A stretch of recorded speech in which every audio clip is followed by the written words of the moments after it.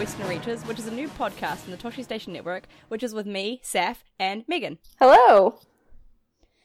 We're reviving Women of Odd Enthusiasm under a new name, Western Reaches, which was an old Toshi Station podcast with Bria and Emily, I think. And so thank you to Toshi Station for giving us this opportunity. We're going to talk about some pretty cool nerd things. What are we going to talk about, Megan? We're going to talk about whatever we want to talk about.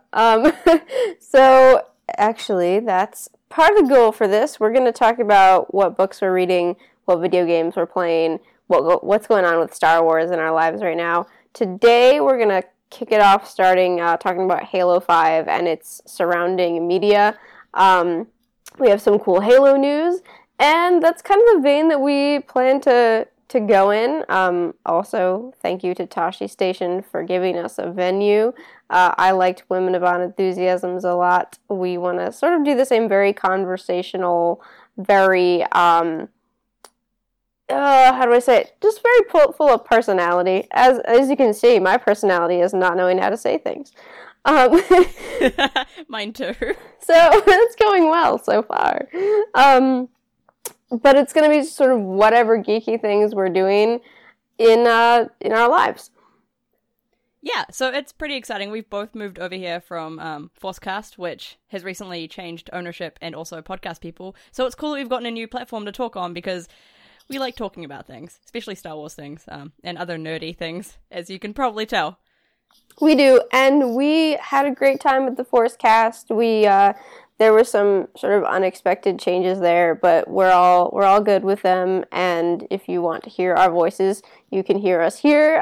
You can hear us at various other projects, some of which are ongoing right now, and some of which are not.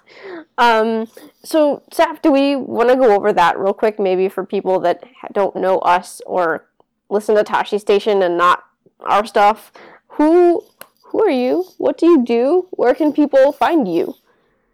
Which is usually okay. What we do at the end, so that got kind of weird there for a second. But it makes sense to do it at the start, I think, yeah.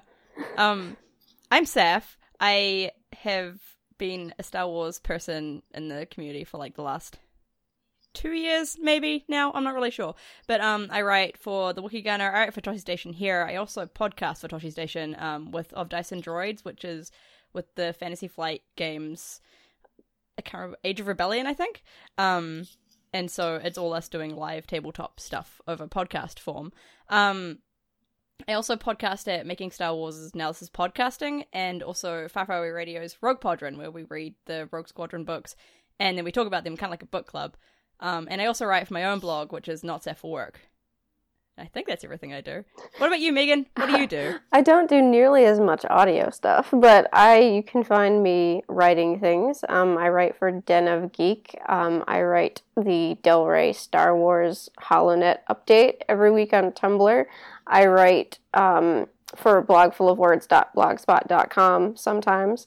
Just recently, I had my first interview out in Star Wars Insider, which was super exciting and new. So I'm hoping to write for them a little bit more as we go forward, but mostly you can find me at Den of Geek. I think that's everything. The Star Wars Insider thing is pretty cool. Who was the interview with? It was with Alex Freed, who wrote Battlefront Twilight Company, and that's awesome. He is brilliant. I sent him my questions, and I was very afraid that they were not good questions, and that I was just very nervous. And he sent me back this beautiful, like I can't even. Writing for Star Wars is like writing in, you're all around the campfire doing the same story, telling the same story, but in a much better, less cliche way than that. And you should read the interview for him, not for me. I'm sure you were great. Interviews are so scary. I hate doing them so much. I've done so many of them that I'm getting used to them, but with writing for somebody that I hadn't worked with before and writing for something that I love, Twilight Company, like it was one of my favorite books that came out in the new EU recently, so it meant a lot to me to be able to talk about that one. Yeah, I love Twilight Company as well. It's probably one of my favorite books, not just a favorite Star Wars book, which is saying a lot because not many Star Wars books managed to do that for me. So yeah, that's really cool you got to talk to him. Thanks. Yeah, it was really good. I'm glad I got the opportunity to do that. Speaking of books, Yes. what are we reading this week? So this is going to be one of our regular segments. What are we reading? And this could be anything from Star Wars books to other franchises to, I don't know, car manuals. Probably mostly science fiction. Probably won't be many car manuals for me. I mean, maybe one day. One day. Probably not for me either, really. I'm reading The Right Stuff, which is, the chronicles the early beginning of the American space program, which is rare. I don't read a lot of nonfiction, but when I'm trying to read more about the space program because it's interesting, that is sort of the, everyone says if you want to read about NASA, start there. Really good, really flourishy in a way that takes some time to get used to, and very, very dated right now, but definitely enjoying it. That sounds really cool. I've been kind of wanting to get into reading more about that stuff because I love space, but I don't know anything about space. I'm going to be honest. I don't know anything about NASA or anything except that it exists and we sometimes send things up. So would you recommend it? How far through are you? I'm about halfway through. I would recommend it.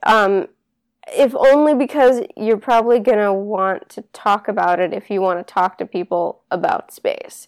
It's very much of its time, which means that there's a very stark distinction between the astronauts and their sort of manly pursuits and the astronauts' wives and their less manly pursuits. But that was how it is, and that's just sort of understood. Another book I would recommend is Leaving Orbit, which is about the shuttle program and written by a female journalist with full knowledge of the sort of weight of male journalism about space behind her, which I read first and really liked. That sounds pretty amazing, actually. I'm reading something far less non-fictional. I was in the library a couple days ago, dropping off a book. I think I was dropping off one of the Hunger Games books or something, as per usual. And I was telling myself, as I went in, I was like, Seth, no more books because you have too many books to read at the moment. But as I was leaving, there's a shelf in the library that has, I don't know what it is. It's not a recommended shelf or anything. It just has random books placed on it. And generally I look at it and there's nothing I care about. But this time, this one book caught my eye because they had, this robot lady on the cover or something. I was like, I like robot ladies. So I picked it up and it looked like this cool science fiction space opera about artificial intelligence and robots. And I was like, that sounds like my jam. So I picked it up. Have never heard of it before. It's called Edge of Dark, and it's by Brenda Cooper, who I've never heard of either. And, I mean, I think she's an indie sci-fi writer, potentially. I don't know that much about her. So, I don't know if she's very well known, but I've been reading through it, and it's got, it's got space. It's like a space opera, so it's very dramatically spacey with, space stations and, what's the word? Colonized planets, and Earth is a myth kind of thing. It's very far in the future.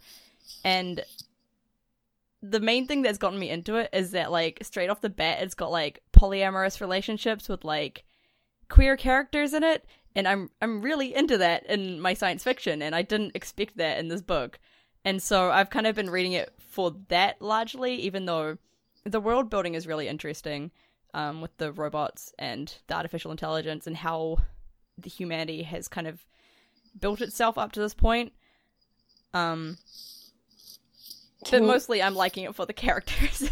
Can you repeat the name of that one? It's Edge of Dark. It's cool. Book number 1 in the Glittering Edge series. I don't know if it's a trilogy or not. I haven't looked up the rest of them because I'm worried I will come across spoilers by accident or something.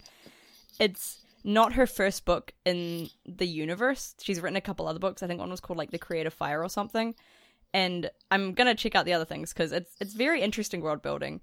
And she's kind of got a good sense of characterization that she fits in with the world building. So each character is very different and you can kind of get a sense of who they are just through their looks. And it's not the best written book because it seems like an editor missed a lot of typos and formatting issues. So, like, you'll come across sentences that don't entirely make sense because they're missing a word or something. But I'm enjoying it enough that those things aren't really bothering me too much, which is nice. It's kind of nice to be reading a book that I enjoy so much that it doesn't matter if it's not too polished. That's interesting. That's funny because I actually had a really similar situation recently. It's something I've finished reading. Have you finished that one? No, not yet. I'm about like 4/5 of the way through, maybe. Okay. I probably a couple weeks ago, I was reading one called Archivist Wasp by Nicole Cornhurst Dace, which is, I have like almost the exact same story about it, which is that I was just in the library, knew I had too many books, wanted more books, and wandered into the young adult section. I don't remember if I was after anything in particular. I'm like always looking for whether there are more like books about dragons or something, whatever topic I'm into at the moment.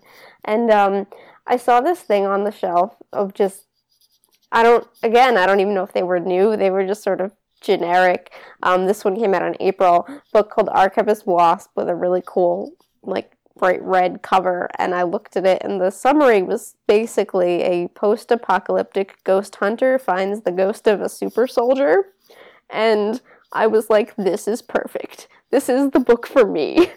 And, and it looked like it was sort of a small press thing. Let me pull up who actually published it real quick. Big Mouth House. I don't know if they're a subsidiary of someone else, but I was not sure sort of where this book came from. And again, same thing, the author has written other things, but they were all sort of under the radar. This one was up for a couple major awards, but it was so good. It was written really well. I love the, like, sad super soldiers trying to come to terms with the fact that they are sad super soldiers thing. And it was that plus a really gritty, really sort of take no prisoners teenage protagonist. And I definitely recommend that one. That sounds really cool, I'm gonna be honest. I love that kind of thing as well. Like, it's not really typical storytelling that you'd expect. Like, it's not a story that you would find in like mainstream fiction maybe, but it's still just really cool. It's not, or it's like if you took two mainstream stories and smashed them together in the best possible way. Yeah, basically. It does. The one thing maybe about that book is it doesn't always explain how its world got to be the way it did, but it doesn't really matter because its world is built well enough that you're going along with it, and the feel of it and sort of the poetry of it is what is really memorable. I sometimes like it more when they don't explain how they get to that situation. I don't know why. I just like post-apocalyptic things that don't tell you how the apocalypse happened. I guess it depends for me. It depends on what the book wants to do. If it's setting out to be an ecological sci-fi story where, like, there are researchers their whole goal is to find out what happened to the planet, then I want a satisfying ending. But if it's sort of more vague, poetic post-apocalypse, and it's obviously intended to be that, that's fine too. Yeah, I mean, you're totally right about if the story is leading that way, then you kind of want it. That's very true. Sometimes I don't think about that. I do tend to like a lack of closure in my books, though, so I do kind of have a problem with that. That's interesting. Now, so by that, do you mean you like a lack of closure that feels like closure in a poetic sense, or more that you prefer to have a lot of questions unanswered? A bit of both. Like, generally, things feel like they just are poetic closure for me, and I have questions left, but I'm okay with them not being answered.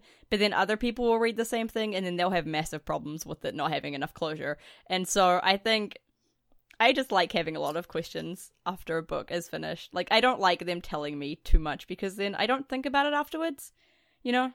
Yeah. I'm trying to think of a book that has a really almost cliffhanger ending, because I think I totally agree with you. It depends on what it's trying to do, and I'm trying to think of a book that has a really killer ending, and I can't right now. but I'll think about me too.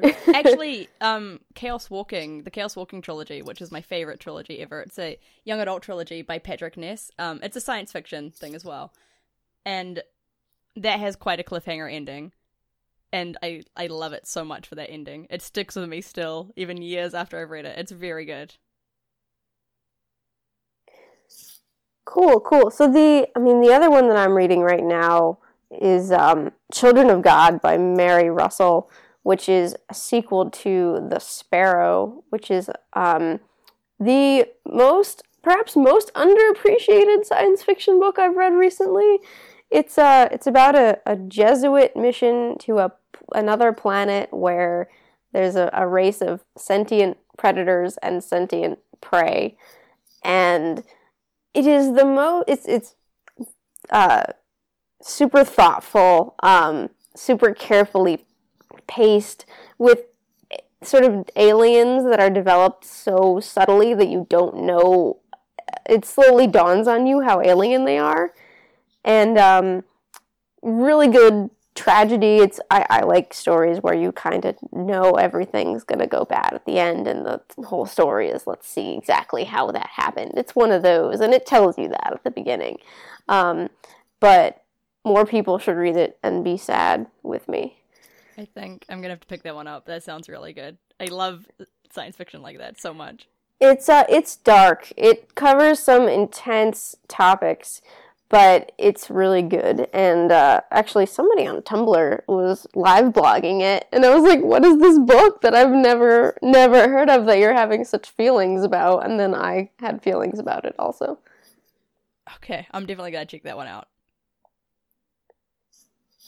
I have a pile of 5 books, but those are the ones that I wanted to be sure to talk about. Yeah. Seem like good books. Next week, I will have more exciting books, maybe. I'll probably still be reading this one. I'm such a slow reader. I don't think we'll run out of books. I'm doing a reading challenge this year. I'm trying to read 100 books, and it's going good so far. We'll see how it goes, but it means that, I always have books to talk about, which is nice. And people are like, you're always reading. I'm like, I have to. It's been mandated. I can't stop. Help me. Yeah, it's like the red shoes. I just have to keep dancing. So, speaking of what we've been doing this week, what have we been playing this week? Oh, not enough. So, I realize that now that I'm doing this, I need to try and play more games more consistently, because I've been going through Fallout 4 very, very slowly. I'm on Nick Valentine's quest in Fallout 4 and am just being slaughtered. So, trying to get through that. I like the world a lot. I have a bit of a love-hate relationship with Fallout, but I'm gonna do it, I swear. And You're doing then better than me. I haven't even picked up that game yet. are you interested, or are you not really interested in that world? Yeah, I'm keen. I had trouble with Skyrim because they're such big open world games, and I need a linear story sometimes, or else I just get distracted. But everybody else seems to be loving it so much, and it looks gorgeous. It's a very expensive game, and I'm very busy, and I know if I buy it, I'll just disappear into the world for a month and not come out. Yeah, it's very hard. I almost feel like I'm not personally suited for those games that are so huge, because you do, the best way to play them is to sink 4 hours into it at a time, and I just don't really have the time. But I do like them. To me, the perfect balance is a BioWare game where you have some story and you're mostly progressing through missions, but you also can wander around a little bit. So the truly open world stuff is just not quite my cup of tea, but I'm trying. The other thing, my sad gaming story this week is that I attempted to play Firewatch on my old computer, and I got through what is essentially the prologue, and then my 5-year-old computer realized what I was doing and said, "This is a new game. What are you doing?" and stopped. So I think I'm probably going to watch Firewatch, because I really liked what I played. Really curious about the ending. Really love the art style. I just can't get it to run, because it's not a gaming computer. It was a bit of a gamble to begin with.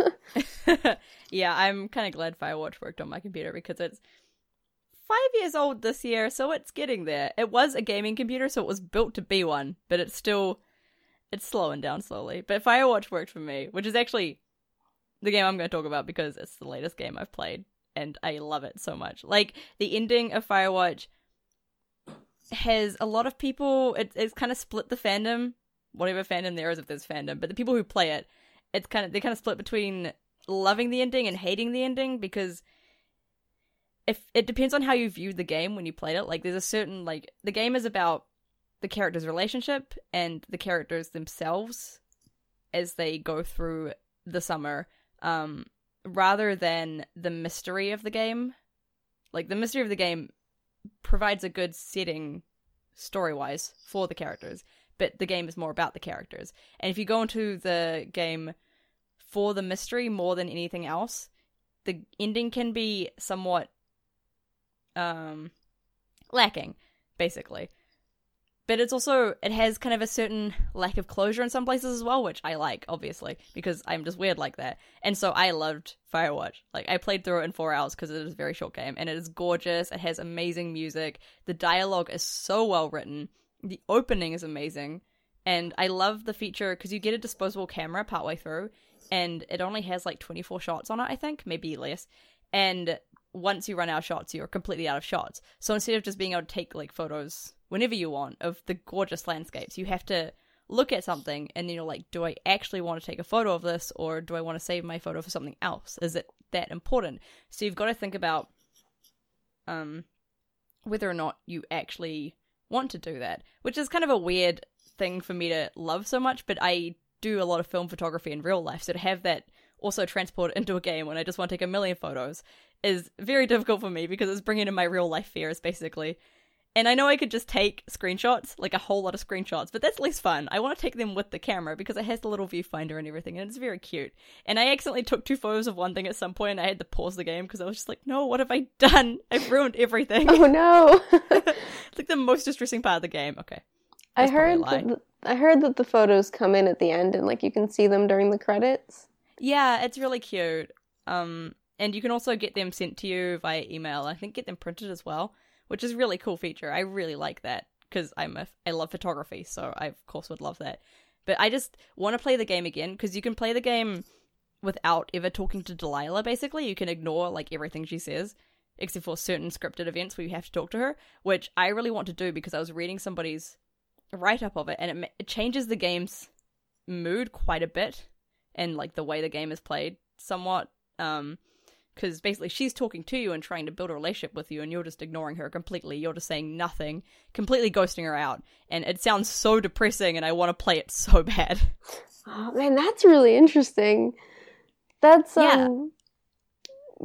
of what drew it to me was all the great reviews and people saying that the characters are really good. And I wonder, I want to watch a Let's Play, but I also have held off partially because I have hope for my computer and partially because I know that the players will make choices and I want to be able to see what the options for the choices are. Because I know it's interesting, we've been talking about sort of poetic satisfaction, I guess, versus narrative satisfaction. Like, it sounds like some of the choices are more emotionally satisfying and others are more plot satisfying. Does that make sense? Yeah, that makes sense. And I think you're right. And it's kind of a problem with games that have choices is if you can't play them yourself, it sucks watching somebody else do it because you want to see the other options and you've got to go find somebody else who'll choose that option, and it's very frustrating. And I would, if you can play the game, I would definitely recommend it. Yeah, I think I'm going to hold off watching it until I've tried some more things. But it looks really good. The introduction was, so many people, like reviewers, compare it to the opening of Up because it's Pixar style and because it will make you cry. And it did not make me cry, but it was very affecting. It would have made me cry if I could, cry. At the moment, my eyes are still recovering from LASIK, so I can't actually cry properly. But if I could have, I would have cried because I got very emotional. And it's very much an example of how to write a good Twine game. Twine is the interactive fiction software, so you basically can use words to make a game. So you just write, and you can program the words to different things. And I've written a Twine game before, but it's a very good example of how to make choices through a Twine game and also write to give feelings and still be short and concise, if that makes sense. Yeah. Now, you have a lot more experience with Twine and with indie games than I do. I've played some text games. I was in Fallen London very briefly, which is, I know, a slightly different subset of things. Can you talk about sort of what are you making now and what do you look for in a Twine game? Yeah, I wrote a Twine game mid last year called Bloom, which was about chronic illness, and it's quite a downer game, and it's built with a purposely frustrating mechanic of invisible hit points, basically, and they're randomized every day, so you don't know how many you have, which is meant to represent how having a chronic illness feels. And so I did that, and I think it's a bit too big, a bit too unwieldy, and so Firewatch was very much showing how to do that kind of like emotional build-up and emotional breakdown very quickly, which was really good. And so I'm involved with indie game stuff in New Zealand because I am on the board of the International Game Developers Association New Zealand chapter, which is an association which is trying to help foster community and development within the indie dev community. I also submitted Bloom to the Play by Play Festival, which is New Zealand's first international games festival, which is happening in April in Wellington. So if you are in New Zealand and you're listening to this, you should go to that and check it out because it's going to be awesome. It's a week of interactive exhibits, and it's got a showcase on Saturday and a conference on Saturday and also the awards night on Saturday, which is cool. And at the moment, I am planning out a new Twine game, which is going to be about breaking down the Manic Pixie Dream Girl trope with a time traveler girl, basically. I don't entirely know what I'm doing yet, but I have a slight plan. That is very cool. It sounds like you were doing many interesting things. I hope so. But also, speaking of indie dev, there is a indie dev team in New Zealand called It's Fine. And they just released their first game, Split, which is a really gorgeous puzzle game where you have control of a cube in this world, and you've got to break apart the cube and try and get all the pieces through a door. So you break apart the cube to use different buttons in different parts of the world, and then you've got to get all of them back through the door and see how much you can actually get back. And you can, on every level, you can get 100% of the cube through the door, but it's very hard to do that in some levels. Like, I've played it from like an old version, a very old version, to basically its release version on early access. It just got released on Steam, so if you want it, it's quite cheap, and it's gorgeous. Absolutely gorgeous. That team did such good work.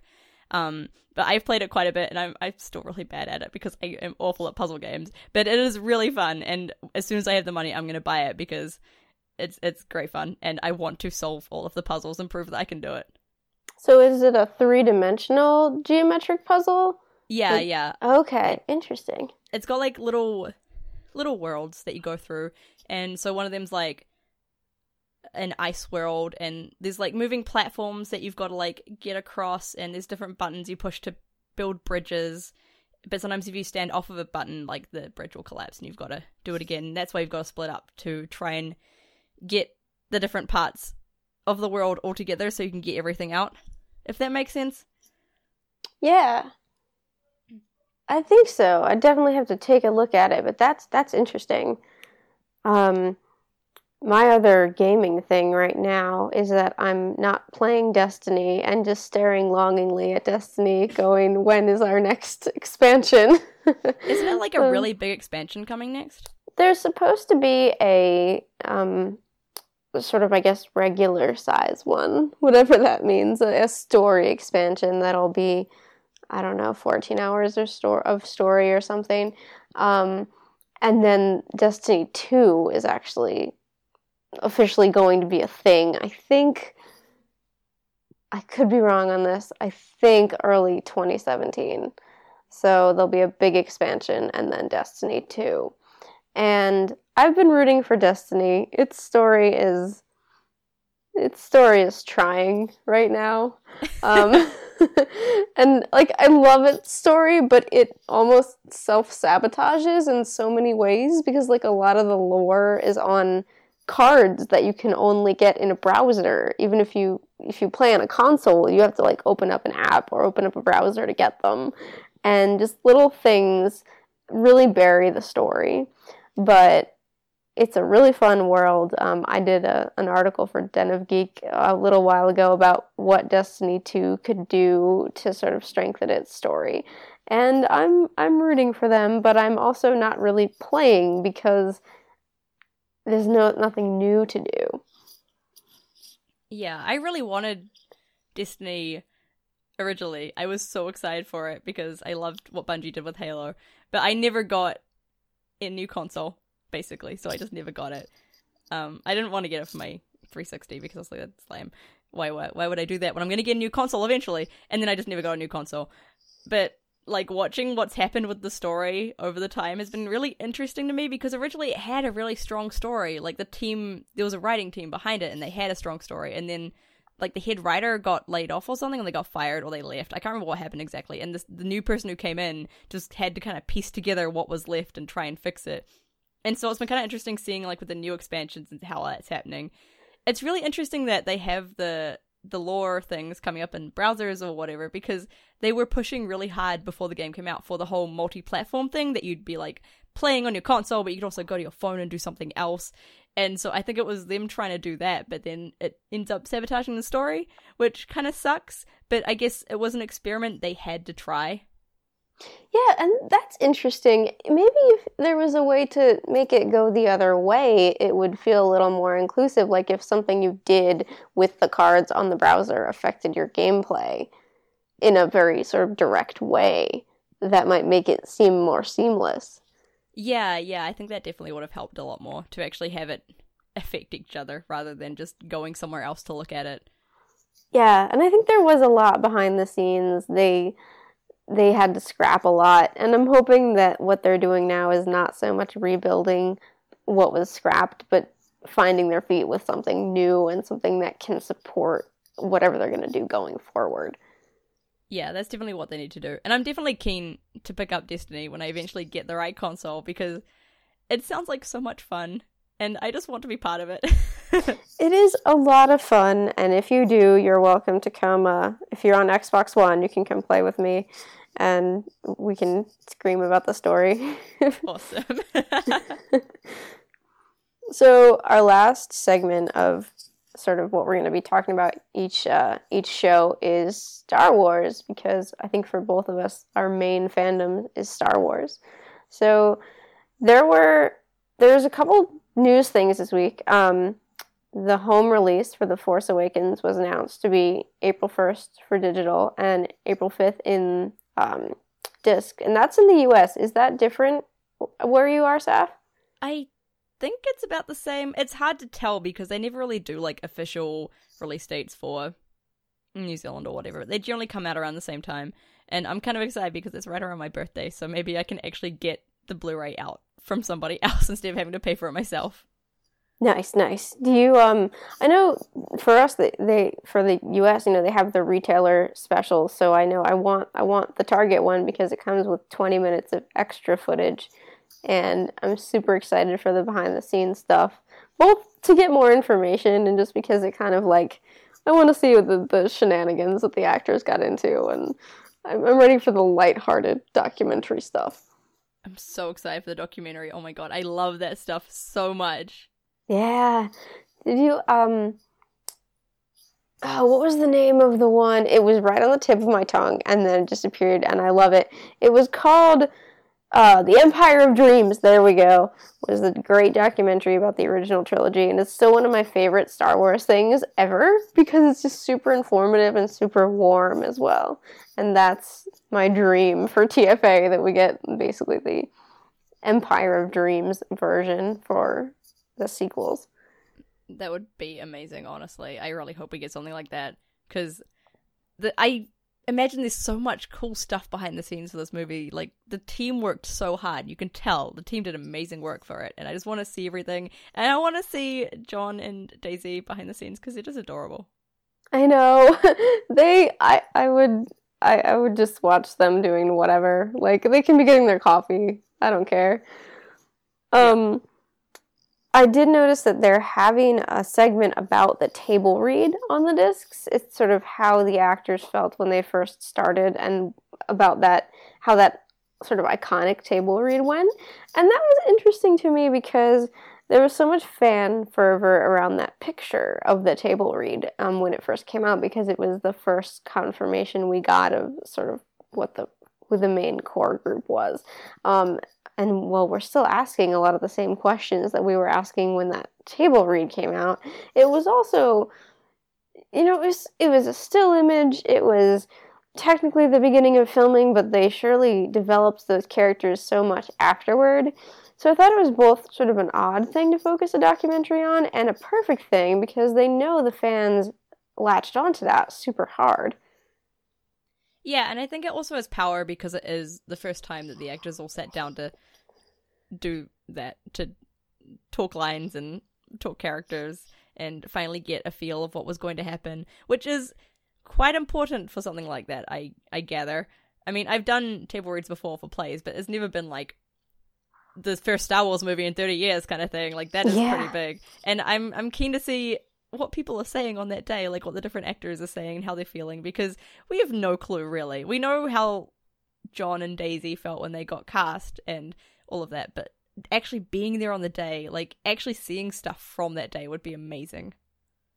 And I think you're right. What it is the gateway to the sequel trilogy. It's the beginning of not only TFA, but everything that's going to come afterward. Yeah. So I have a couple other Star Wars points here. There's the next Marvel miniseries is going to be a Han Solo comic starting in June. And I have that StarWars.com's March Madness is starting in March, which is the, sports style brackets. So I mostly care about one of those things and don't really care about the other one. How do you feel about them, Saf? Do you want to talk about a particular one first? Which one do you care about? I care about the Han Solo comic. Okay, yeah, we can talk about that first. Yeah.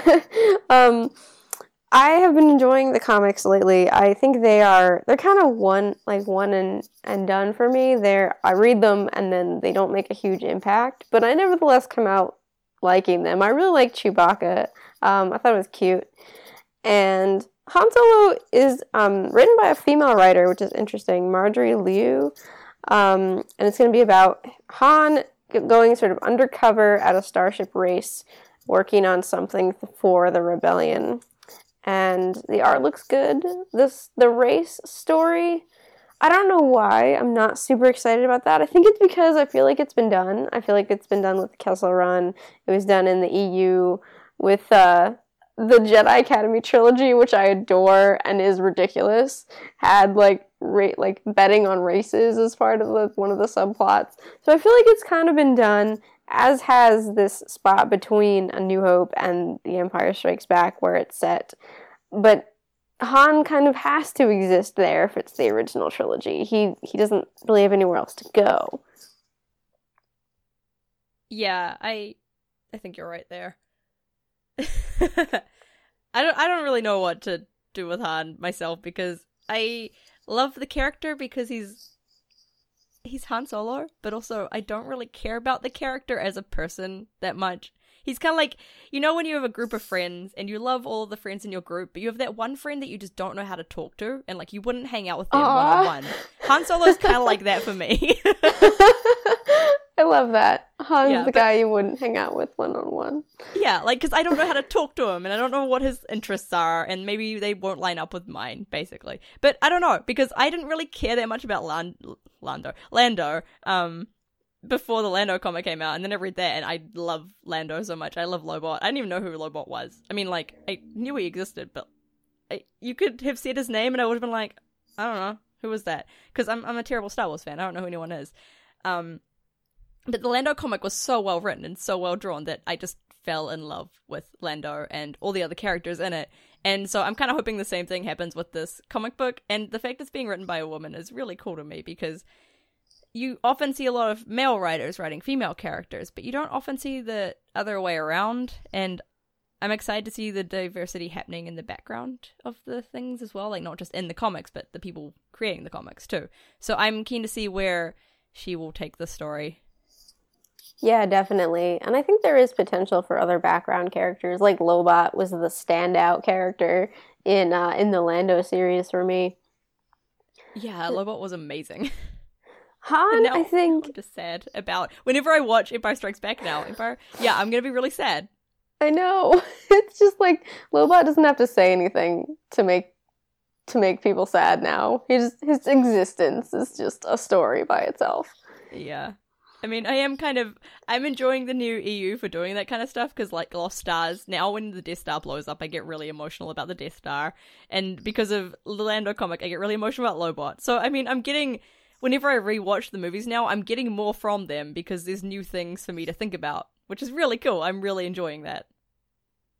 Yeah, because the EU, it's expanded. Brilliant, I know. What an insight. Anyway, I think Han never really charmed me the way I think he did a lot of people. He's still a little dull for me, especially in this time period when he's very mercenary. But we'll see. I'll check it out. Yeah, I mean, the comics have done pretty well so far, so I'm keen to check anything new out. Yeah.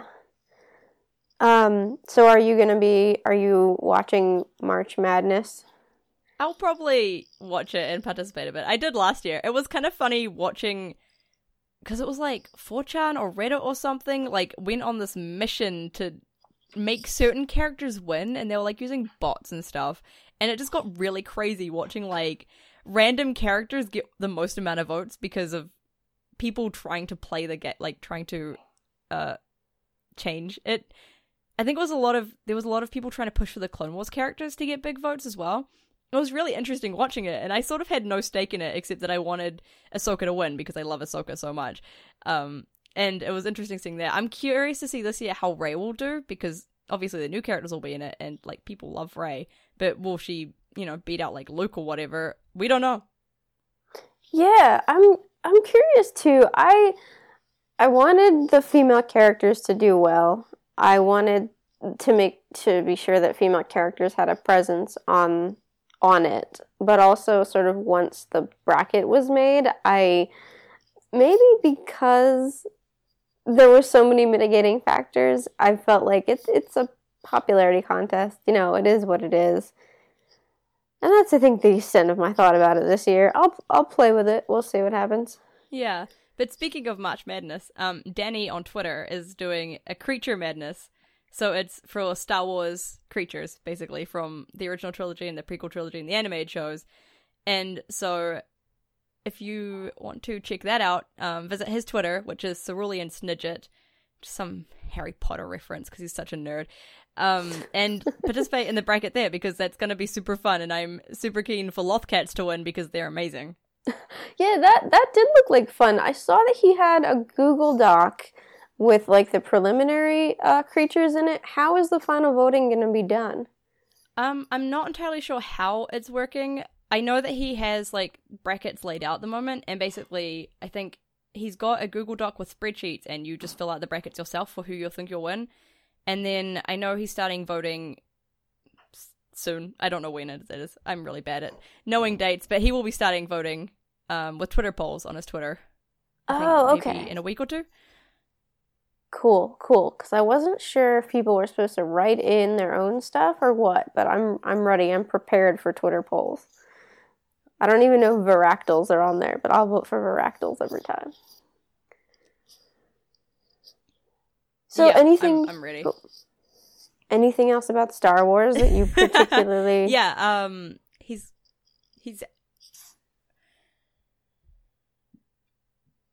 Saf, did I lose you? Anything. There we go. Okay. So we have our about 15 minutes left. Do we want to move into our main, like, our big topic here? Yeah, I think so.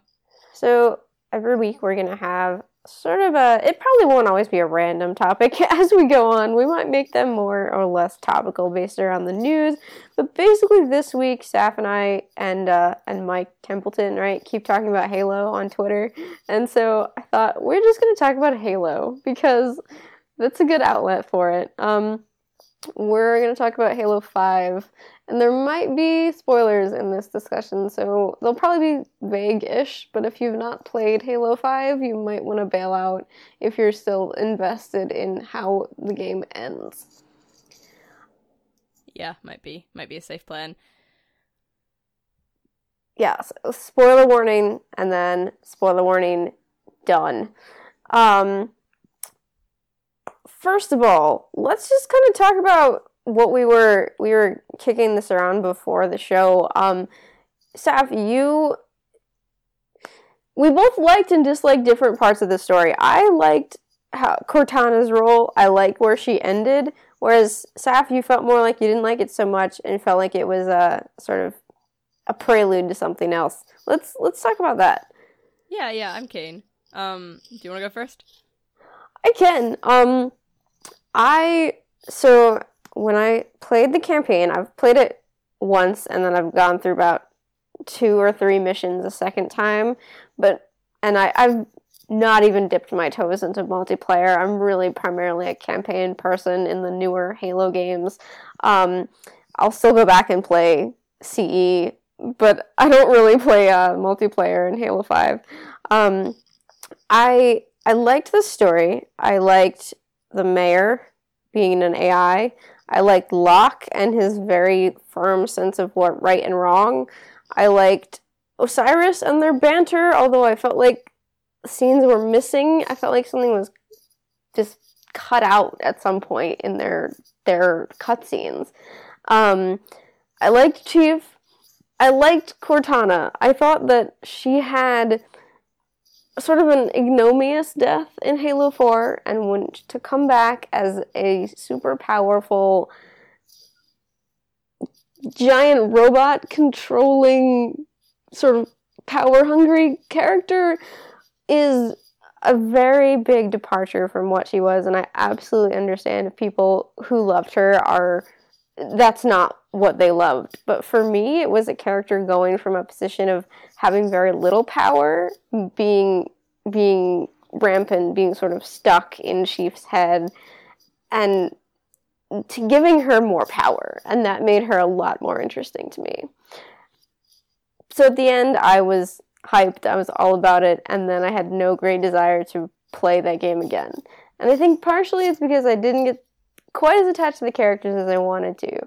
So, generally positive review, but also a little bit fizzled out.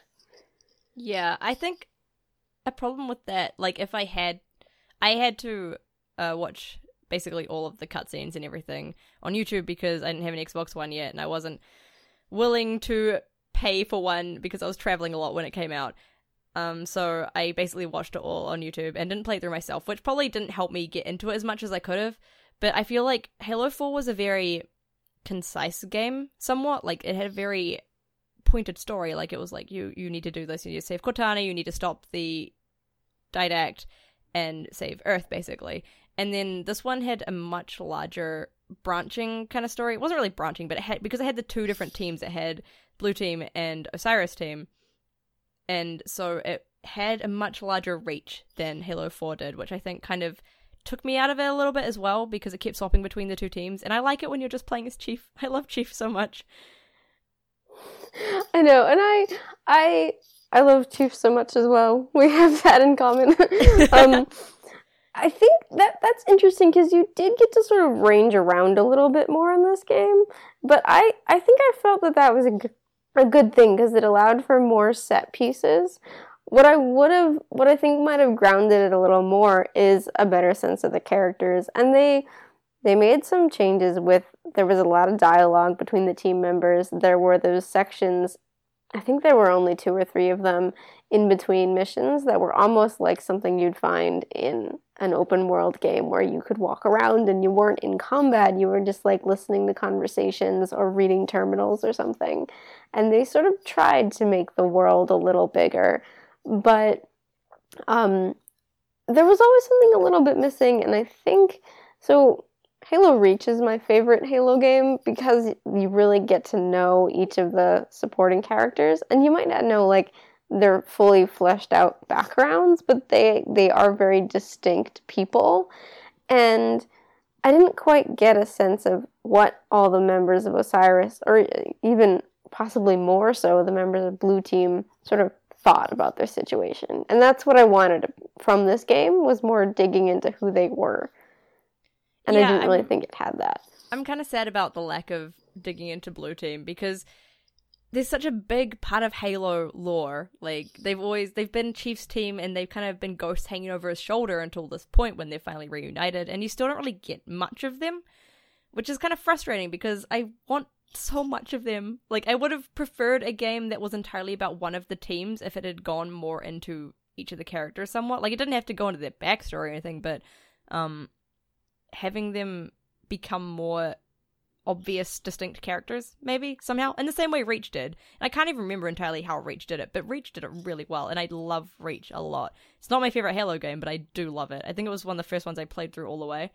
And I can still remember, like, each of the characters and their distinct personalities and how they would react to different things, and I loved them all so much. I love George. He was my favorite. He was the best. Rest in peace, George. Oh, yeah. I still get sad about that sometimes. That whole game is so sad. But I think... Yeah. That's what's great about it. Yeah, it's a really good game. And I don't know, I think Halo 5 is potentially the weakest of all Halo games so far. Maybe. Like, I mean, of the main story games, not like Halo Wars or something, because they don't really count for that. I don't know, I have such mixed feelings on Halo 5, because they kind of balance on whether or not what Halo 6 does, because I think that Halo 5 could be leading up to, like, a really good plot twist thing with Cortana, because my problem with Cortana is I really like what they're doing with her becoming, like, a Forerunner? Is that the right one? She's sort of controlling Forerunner assets, yeah. There's, like, hints that she's being manipulated by the Warden or somebody else, like, higher up than her. Like, it seems to be something kind of like with the Gravemind. And I'm still not really liking the hints at that she doesn't completely have control over what she's doing. And the whole thing of her being like, we must kill all these people to, like, save whatever. And it seems very different, a very big character change from what she used to be, where, like, everybody was so special, and she kind of, she didn't really think everybody was special, but Chief kind of taught her to trust in different humans and that people meant a lot, and then she's kind of turned into this somewhat heartless character. Not entirely, but she's gone very Halsey-like in that the greater good is more important than the individual, which I love Halsey for so much. I adore Halsey. And it's really interesting seeing Cortana kind of step more into her role, whereas Halsey seems to be kind of going backwards a little bit, where she's realizing that she's made a lot of mistakes and that she's been an awful person, and that a lot of these problems are her fault, kind of. It is, and man, would I love to see her solve those problems. Like, the Halo universe treats Halsey in very different ways depending on how, what part of the universe you're talking about or who's writing her. So I'm really curious to see how she's treated as the games go on. You said that you have trouble, or that Halo 5 isn't your favorite Halo game, and I have trouble picking a favorite Halo game out of the main series, because I very much think of them as two trilogies. And that's partially because I didn't play 2 for, like, the longest time. I think I didn't own it. I owned 1 and 3, and then eventually went back and played 2. So part of it was just my own fault of, like, I would get them mixed up because I hadn't played them in order. But it is also because they're very specifically marketed as two trilogies. There's, like, the C stuff. There's the actually based around Halo Rings stuff. And then there's the Forerunner stuff. And with some smudging in between, that's also the Bungie stuff and the 343 stuff. So I do think that you're right, that we have to sort of wait to see what this next trilogy brings. Did you say that you'd prefer Cortana not being controlled by someone else, or prefer if she was sort of under the influence of someone else? I would... If she's being completely controlled, it feels too much like the Gravemind thing again, which I'm kind of iffy about. But also, if it is completely her, I want to see the character decisions behind that as well. Like, I will find it really interesting if this is completely her decision, and she's just doing this of her own accord, like she thinks this will honestly help. And seeing how Chief and her kind of reconcile that, because I feel like they're gonna need to, definitely. And if she's being manipulated, like it's her choice, but somebody else is kind of like giving her information that's wrong or something, that could be interesting too, and seeing how she reacts to that.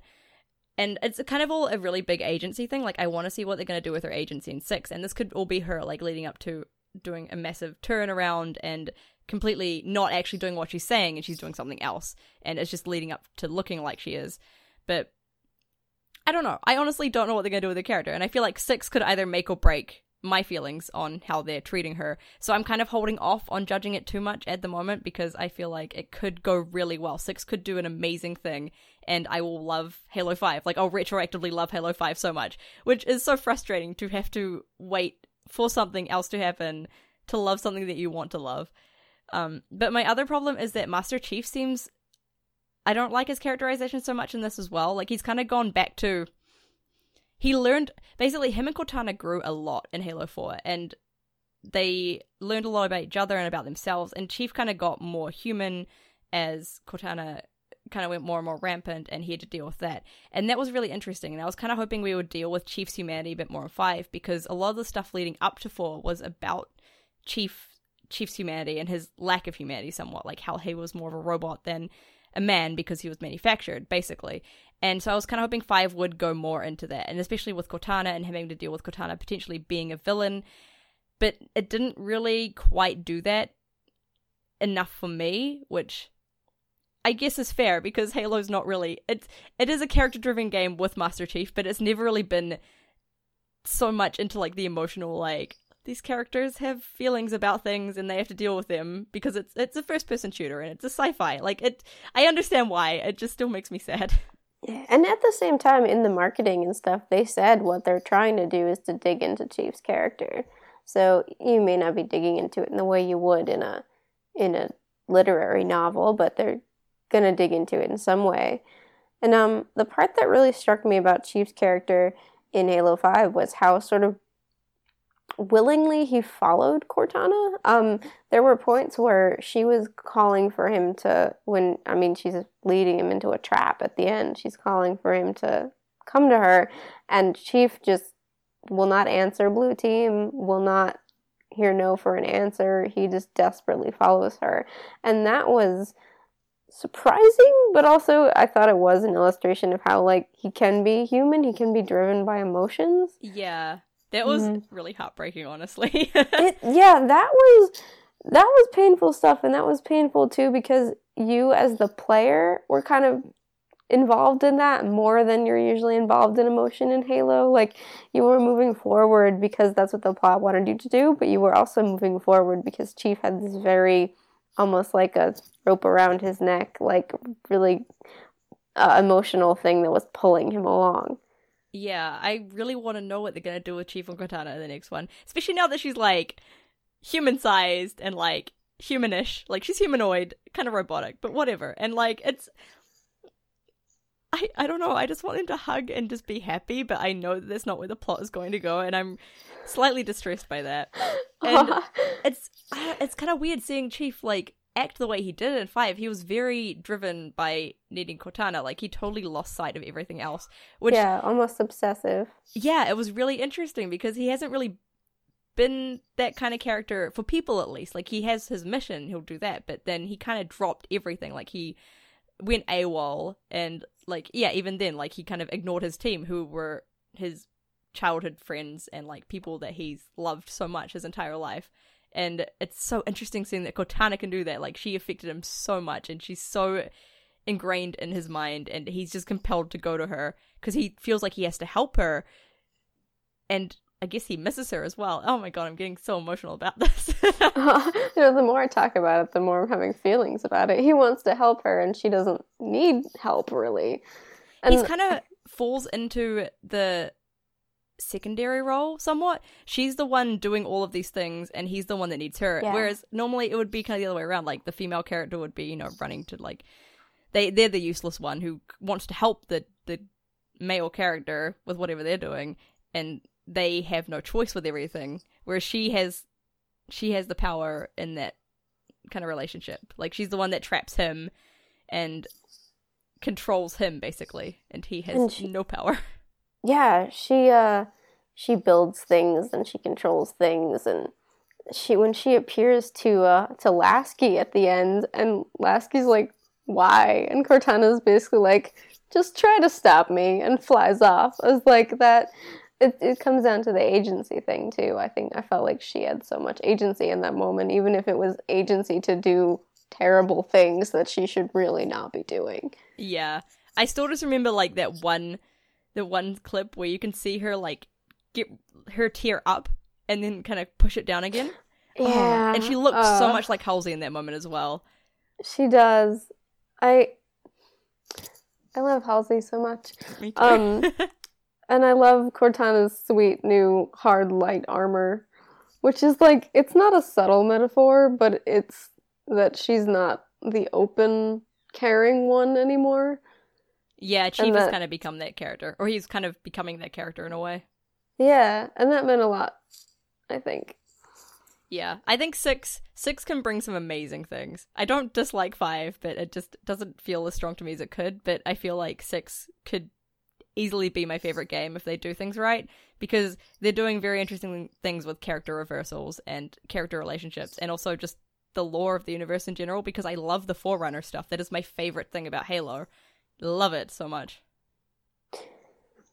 Yeah, the more we talk about the end of Halo 5, the more I'm like, yeah, I love all this reversal stuff, and like, I'm all about this. But it does sort of remain to be seen what direction they go with it. Which I feel like I'm saying that over and over. But yeah, me too. we'll see. So speaking of Halo lore, I think our last thing is going to be a bit of a news thing. The Fall of Reach animated series dropped on Netflix today. And I was so happy to see it. Saf tweeted about it, and then we were like, how long has this been on Netflix? Like, did we miss it? Turns out it dropped today. Yeah, we were on point with our timing for this. Yes, nice. Unintentional on point. Yep. So, it was originally packaged with either the Legendary Edition or what's the name of the other one? It's not the exclusive edition. It's the second tier edition of Halo 5. So you could get it on the disc. You could also get it on DVD, Blu-ray, but now it is streaming, and it is an hour of basically an animated version of the Fall of Reach novel. To my knowledge, I haven't watched it yet, but that's what I'm going to do after this. Yep, me too. So basically, we're excited about that. I don't know if it'll have any connection to the game. There's all sorts of chronological mess when you try to put Fall of Reach, the novel, and Reach, the game in the same space. I honestly wonder what they're doing, like what the canon status is of the Reach game compared to the Fall of Reach novel, especially now that they're doing an animated series of Fall of Reach. Does that make it more canon? I don't know. They don't have, like, a Pablo Hidalgo you can ask these questions to. Oh, no. Help us, Pablo. I think that's what we're going to find out when we watch this. We'll see if there's any reference at all, because they tried to sort of smudge some things with, like, oh, it was a fragment of Cortana, and Blue Team was at this place at this time. But especially if you read Halsey's journal, you really have to jump through hoops to get the game and the rest of the canon to match. Yeah. So I just kind of forgive them and set that aside. Yeah. I'm really keen to watch Fall of Reach because I forgot, Forward Unto Dawn. I loved Forward Unto Dawn so much. And then I was really excited about Nightfall, which was the one about Locke, which they released last year. And it just wasn't that good. It wasn't amazing. And so I was kind of like sad because Halo miniseries have been sort of my favorite thing since Forward Unto Dawn, basically. Even though, like, they don't happen that often, they're still very exciting to me. And so to have this to watch and, like, binge for, like, an hour is just super exciting. Yeah. I think I decided that I like Forward Unto Dawn better than Nightfall, but I really appreciate the Nightfall, like, little episodes in between the main story. I thought that it would be annoying to have to, like, press a button and go to a completely different episode, but they were cool. I thought they were really well written, the little things. And I liked Spartan Randall. But I like little things. Randall was so cool. Yeah, he was really cool. Locke himself was really cool, but the plot was not quite as solid as Forward Unto Dawn's plot had been. Yeah, definitely. Forward Unto Dawn kind of, it sticks with me. it's very well written and the characters are done well, and the pace is done well as well, I think. And I didn't know what relevance it would have to Halo 4 at all. I was just like, this is just cool, whatever it is. It's got Master Chief, I like it. And then Lasky was in Halo 4 as a main character, and now he's a main character in 5 as well. Like, he's an important character in the lore. Kind of like Key was it Keys? Okay. Keys, yep. Yeah, Keys. He's kind of like the new Keys, somewhat. And so I was kind of keen for Nightfall because I love Locke. Even though I loved him before I even knew anything about him. I was just like, he looks cool. He sounds cool. I like him. But yeah, Nightfall had good characters and a really cool concept, but the writing just wasn't as strong. Even though I loved the Let Golo thing. Mm-hmm. It was really cool. See, I wanted to love Locke too, and I do. Like, I think he looks really cool. I think he has cool, like, individual lines, but he never quite cohered for me. I think some of the things he said in Nightfall seemed to contradict how he sort of acted toward people in Halo 5, and that confused me. Yeah, I'd agree with that. The Let Go were cool. I rolled my eyes a little bit at some of them, but that was also just a very pretty movie. You could just sort of put it on in the background and admire it every once in a while. Yeah, it was very pretty. I did like it. So I think we're gonna wrap up. We're gonna go watch Fall of Reach. Yeah. Do you have anything else you want to add, Seth? I do not think so, no. I could talk about Halo books forever, but we have time. We'll be back probably in 2 weeks. The idea is for this to be a bi-weekly podcast. Yeah, so we have no social media or anything for this yet, but if you keep an eye on the Toshi Station Twitter or website, you will see more about us there. We will have a Twitter account up soon, hopefully, and be tweeting away on that. For now, you can also find us on our Twitters. I am Wanderlustin, WANDERLUSTIN, and Megan? I am Blog Full of Words. Awesome. So, yeah, hopefully you'll see us again in 2 weeks. I mean, hear us again in 2 weeks, I guess. And I hope you liked our first episode. This was very cool. Thank you so much to Brian and Nancy from Toshi Station for giving us this platform to talk on, because it's lots of fun. Yeah, again, thank you so much to the network. We're glad to have started Western Reaches, because everyone should remember to check the Western Reaches.